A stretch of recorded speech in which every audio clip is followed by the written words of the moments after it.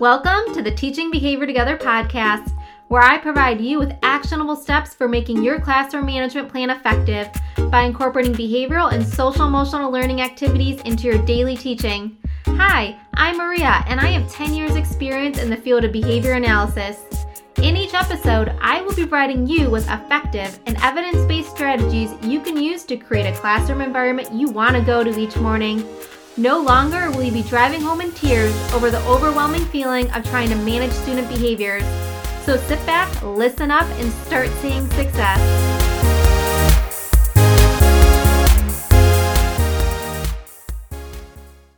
Hi everyone, and welcome to this episode of the Teaching Behavior Together podcast. Today we're going to be talking all about token economies and how to make the token economies that you're utilizing in your classroom more effective. So token economies are very popular interventions that are utilized in schools to help support the reinforcement of skills that we're teaching our students so that they're earning towards some sort of backup reinforcer, right? So the basic premise of a token economy is that a student earns tokens, stickers, points, tallies, whatever it might be, and then later on they trade in those objects, tokens, points, whatever it is, for a backup reinforcer. Ideally, that backup reinforcer is something that student enjoys or wants to work for because they are engaging in behaviors to earn tokens that they later exchange for that backup reinforcer.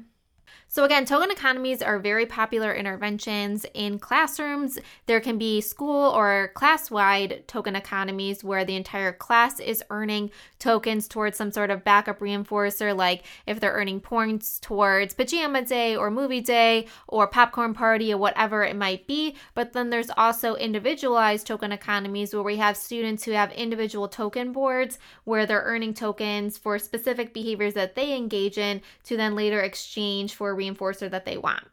As I said, token economies are very popular interventions. If you're listening to this podcast and you're a special education teacher, you probably have utilized a token economy at least once in your classroom.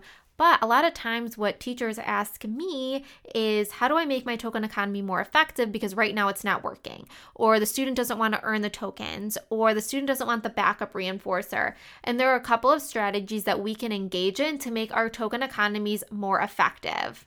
If you want your token economies to be more successful and for your students to learn more skills and engage in appropriate behaviors in your classroom, then keep listening because I have a couple of strategies for you to make your token economies more successful in your classroom. The first strategy I have is to make sure that you have data on the behavior that you are targeting for increase, okay? So what I mean by that is with any token economy, we are awarding tokens based on engagement in appropriate behavior or a targeted skill that we're teaching a student, okay? So let's think of an example because in a lot of these episodes, I like to lay out an example so you can visualize what I really mean by these different strategies. So let's say in our classroom, we have a student who is earning tokens for using kind words with their peers, okay? So the student might have some lagging skills around appropriate social interactions with peers and utilizing kind words and engaging in kind actions with our peers. So we really want to teach that skill. So we're explicitly teaching that skill. We are providing the student with lessons and supports for discriminating between what's kind and unkind and any social skills that they might need to engage in appropriate peer interactions, okay? So on the back end of all of this, behind the scenes, what's working in the background is that our student is getting explicit instruction on kindness towards others and engaging in appropriate social skills when we're interacting with our peers, right? And what's happening on the front end with our token economy is that whenever we see the student engage in one of those skills that we're teaching them, is that we're awarding them a token, right? So then later they can exchange that token for a backup reinforcer. So a token economy is going to be most effective if we have data on how often this behavior occurs in our classroom so we can set that threshold for the backup reinforcer. There are two decisions that you need to make when setting that threshold. One, how often do you think that student needs to contact that backup reinforcer throughout the day? And what you need to set your threshold at so that student can contact that backup reinforcer either several times a day or at least once a day. When you're first implementing a token economy, I highly, highly, highly suggest that the student contacts the backup reinforcer at least 1 to 2 times a day, at the very, very least. More than likely, you're going to need them to contact that backup reinforcer several times throughout the day, but it really depends on the behavior. It depends on the age of the student. It depends on the nature of the behavior and how often that behavior is occurring in the classroom. So there's a lot of factors that go into making the decision on where to set your threshold at, but the key to making that decision is having data on that behavior. If you have data on how often that behavior occurs in your classroom, it's going to help you make those decisions. More than likely, if you are utilizing a token economy, it's because that appropriate behavior is not happening enough, right? We want to increase the number of times that behavior is happening in our classroom. The rate of behavior might be pretty low. So we want to make sure that we're setting our threshold so that student contacts the backup reinforcer. That is what is going to be key. And there's a lot of variables that go into the decision of where to set that threshold at, or what we call in the ABA world, the rate of exchange. So at what point can the student exchange their tokens for that backup reinforcer? That is going to be key to the success of your token economy. If the threshold is too high, meaning that the student has to engage in the behavior so many times throughout the day to access that backup reinforcer, it's not going to be effective.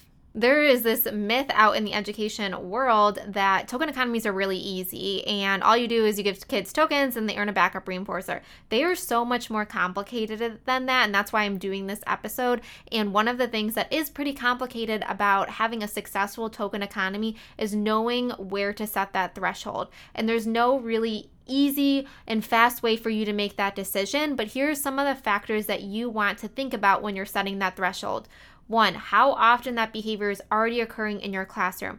If it's 0 times a day, then that threshold is going to be really, really low because you want that student to earn that backup reinforcer.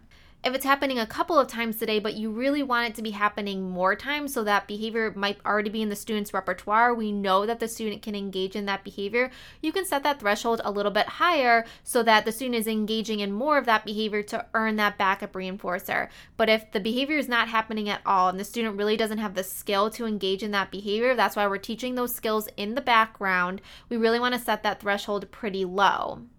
I can't emphasize this enough. Data is going to help you make that decision. So you are making the decision around how many tokens a student has to earn that backup reinforcer. And then you also want to make the decision of how long that student can engage with that backup reinforcer. And that should be proportional to the work that they had to engage in to earn the backup reinforcer. So say they had to earn 7 tokens to earn the backup reinforcer and they choose to play on the iPad. You want to make sure that the time on the iPad is proportional to the work they put into earning that, okay? So it's not going to be, okay, so you earned 7 tokens and it took you 3 hours to do that. Now you get 30 seconds on the iPad. You want to make sure that that is proportional. So when you're thinking about the threshold, you also want to be thinking about what proportional amount of time they can engage with that backup reinforcer, or the size of that backup reinforcer matches that proportion. Those are the key 2 things that you want to keep in mind when you're making the decision about the threshold to set the earning token point at, meaning that the student earns this number of tokens and that's when they can contact the backup reinforcer.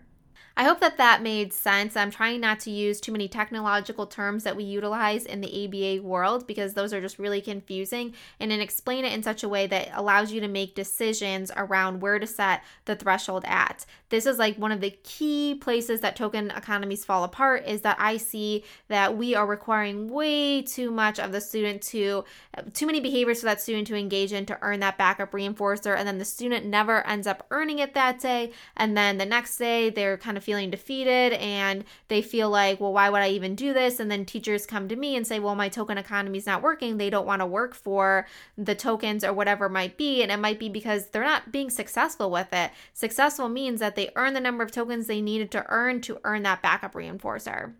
Okay, so on to the next strategy that I have for you, and that is to condition your token.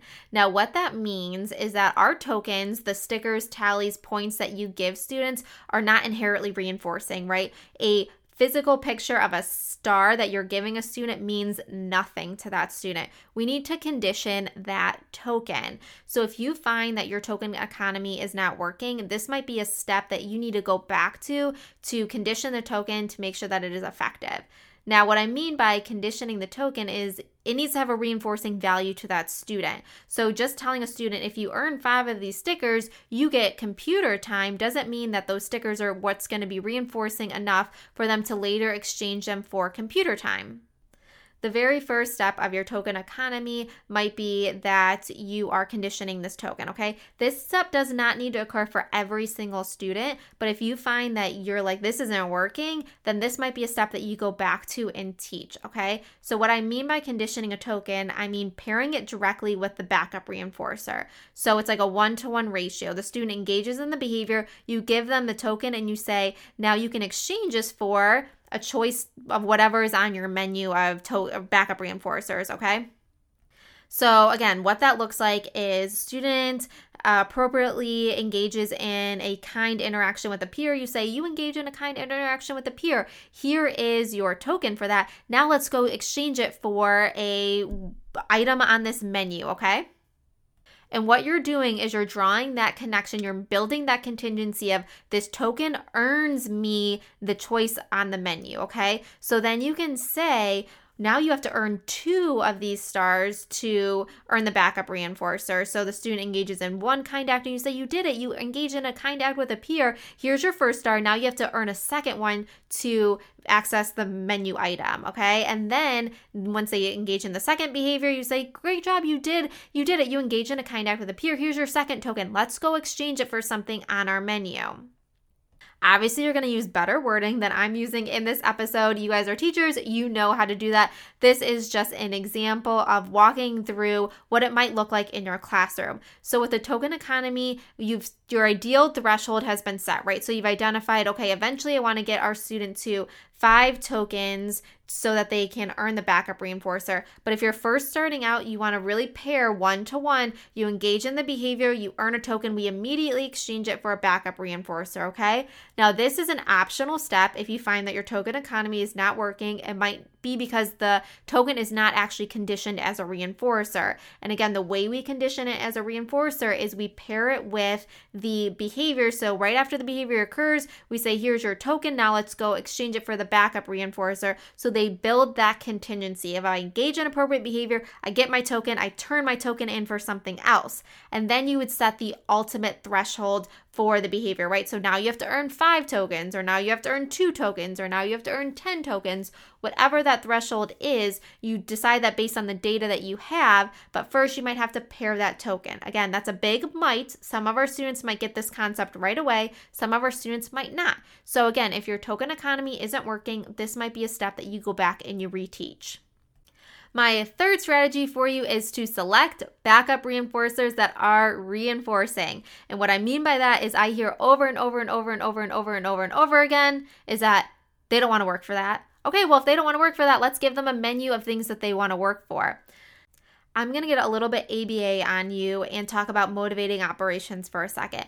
Motivating operations make a reinforcer valuable in the moment and make behaviors that allow a student to access that reinforcer more likely to occur. Or it could have the opposite effect, where if a student has too much of a reinforcer, it makes that reinforcer less valuable in that moment, and behaviors that allow the student to access that reinforcer less likely to occur. Maybe I'll do a whole episode explaining motivating operations. It is more of an ABA terminology and a greater understanding of what motivates our behavior and why we engage in the behaviors that we engage in. But what we need to know for a token economy and for a token economy to be effective is that we should always have choice worked into those backup reinforcers. Because more than likely, if you have a student who is just earning one thing, that they're going to what's called satiate on that reinforcer, and that item will no longer be reinforcing to our student, and then the token economy won't be as effective. So I always highly, highly encourage a large menu of options for the students so that they're able to select from those options and either put that option on their token board or utilize some sort of visual picture that says choice, so that when a student earns the 5 tokens, they get choice off of that menu, okay? So if a token economy isn't working in terms of, we do have a large menu of options and a student puts on their choice board that they want to earn time to play with the dry erase boards, and you guys do a math activity that morning where they get to utilize the dry erase boards, but the student is earning tokens towards being able to draw on the dry erase boards, then they've already utilized them that morning, so that might not be as reinforcing anymore. So then the student might not engage in the behavior that we want them to engage in to earn time with the dry erase boards. That's why if we utilize some sort of choice icon, it can be really effective in that even if you do other activities throughout the day that allow them to contact a lot of other things that they really enjoy, if you have a choice icon, then they can make that decision once they've earned all of their tokens. This can be really, really effective, or some students really like to see what they're earning, so they just choose the item right away, the item icon right away, and that's what works for them. Either way, the strategy here is to have a large menu of options for that student to earn from. And the last strategy I have for you is, if you're utilizing a token economy, that there is a plan for fading out that token economy. The ultimate goal of all of our strategies and interventions in the classroom where we are teaching new skills is for those skills to contact naturally occurring reinforcers in the environment, okay? And it might take a while for us to get there. Don't get me wrong, this might be a very long process, but just keep it in the back of your head that there should be eventually a plan to fade this out. We don't want our students earning stickers and tokens to earn computer time for engaging in appropriate behavior, because that's not what's necessarily going to happen as they continue to get older and move through the educational system. What we want is for them to contact naturally occurring reinforcers and for those to be reinforcing enough to maintain that behavior. So we're teaching skills in the background. We are reinforcing those skills with tokens and allowing them to earn a highly desired, motivating item or activity or whatever it might be as a backup reinforcer. And we have a plan for fading out our token economy. And what fading out a token economy really looks like is that they're earning more and more tokens for that backup reinforcer, and eventually they are contacting a naturally occurring reinforcer in the environment that is going to maintain that behavior. So if we think about our example of engaging in kind interactions with our peers or using kind words towards peers, the naturally occurring reinforcer is appropriate reciprocal conversation with a peer or appropriate reciprocal interaction with a peer, right? Social interactions for the majority of our students are highly reinforcing. So if we can teach our student to engage in kind words or kind actions with our peers, then peers will more than likely want to engage back with our student. That reciprocity will be established. So then that engagement will be the naturally occurring reinforcer in that student's environment. They might no longer need tokens to engage in kind words or kind actions with our peers, because that reciprocal interaction with the peer is what's going to maintain that behavior.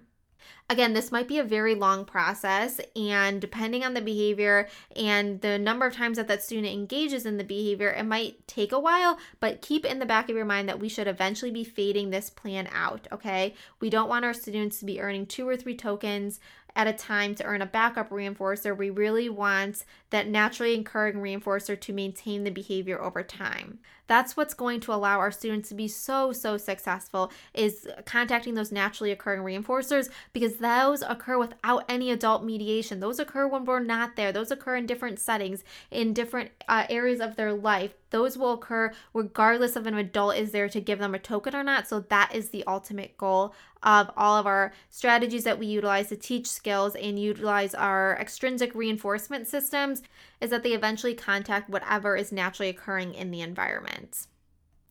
All right, so that's all the strategies I have for you today on making your token economies more effective. As a summary, remember, we are taking data on how often that behavior occurs so we can really set the threshold appropriately for a student earning that backup reinforcer. We might be going back and conditioning our token so that it has a reinforcing property to our student. We are utilizing backup reinforcers that are highly motivating and giving the student a lot of choice through a menu of backup reinforcers when they're earning backup reinforcers. And we have that plan to fade out our token economy so that the student is contacting naturally occurring reinforcers in the environment. Thank you so much for listening. I hope that all of these strategies are really effective for you, and that if token economies aren't working the way you want them to work in your classroom, you can utilize these strategies to make them more effective for you and your students, and that your students see so much success in your classroom. If you have any questions about token economies or want to discuss this further, you can follow me over on Instagram at Teaching Behavior Together, and I would happy to continue this talk with you. If you are a teacher who is looking for behavioral and social emotional resources to utilize in your classroom to help bolster the skills of your students, you should go check out my Teachers Pay Teachers store. It's called Teaching Behavior Together. I have a ton of social emotional learning resources that help teach skills to our students, as well as behavioral resources that help increase those appropriate behaviors that we want to see in our classrooms. Lastly, if you would be so kind and leave this podcast a rating or review, that would be so helpful and allow other teachers to find this podcast. Again, thank you so much for listening and have a great rest of your day.